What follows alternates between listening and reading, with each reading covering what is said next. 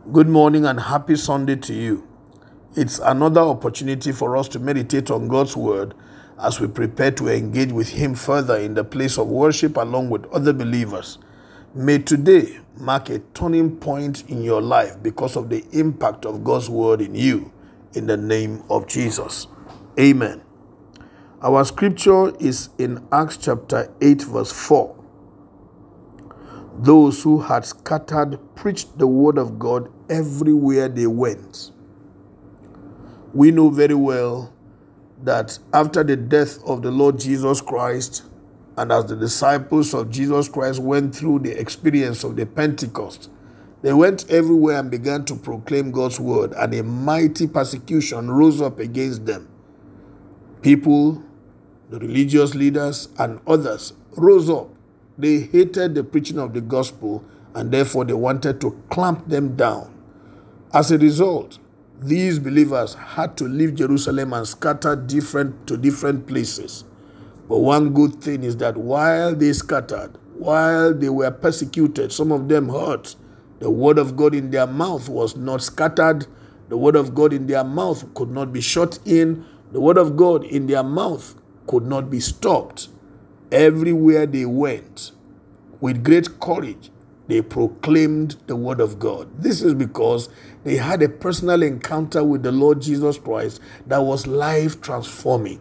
It was impossible, having tasted of the goodness of the Lord, the faithfulness of our God, having stayed with Jesus Christ for the length of time they stayed with Him, it was impossible for them to keep their mouths shut, having experienced His power in the way they did. So everywhere they went, they had no option but to proclaim the word of God. There was this inner drive from the inside of them to tell people about Christ and about His work and His power and His love, His salvation for the entire world. I like to call your attention to this very important example of the early believers. Wherever you go, God expects you to tell people about Jesus, to bear witness to your salvation, to tell people what the Lord had done in your own life by bringing you to the light from the darkness you used to live in, how God translated you from death unto life, and how you have been transformed and changed, and the great values that you now enjoy. God expects you to share this with everybody that you meet wherever you go. When your company sends you out on transfer, you will meet people over there. They need the gospel of Jesus Christ. When your company sends you on training, workshops, or you travel on vacation with your family, wherever you go, you need to carry with you the gospel message and do not allow your experience with Jesus Christ to be shut in by men. God wants you to become His ambassador, proclaiming His word everywhere you go.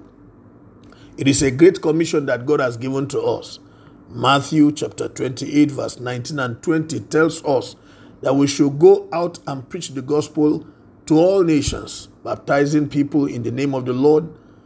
That as we do that, Jesus Himself was going to be with us. Please take note that no matter what happens, even if men forsake you, Jesus will not forsake you. If men turn their backs on you, He will not turn His back on you. He will stand with you and back you up as you proclaim His word everywhere you go. Note that there is a great blessing in obeying Jesus and going out for Him. And you can't afford to miss those great blessings and the reward of proclaiming Christ. Obey the Great Commission. Carry it out wherever you go, and God will bless you. Have a wonderful day. My name is Amos Kunat, Pastor, New Estate Baptist Church, Lagos.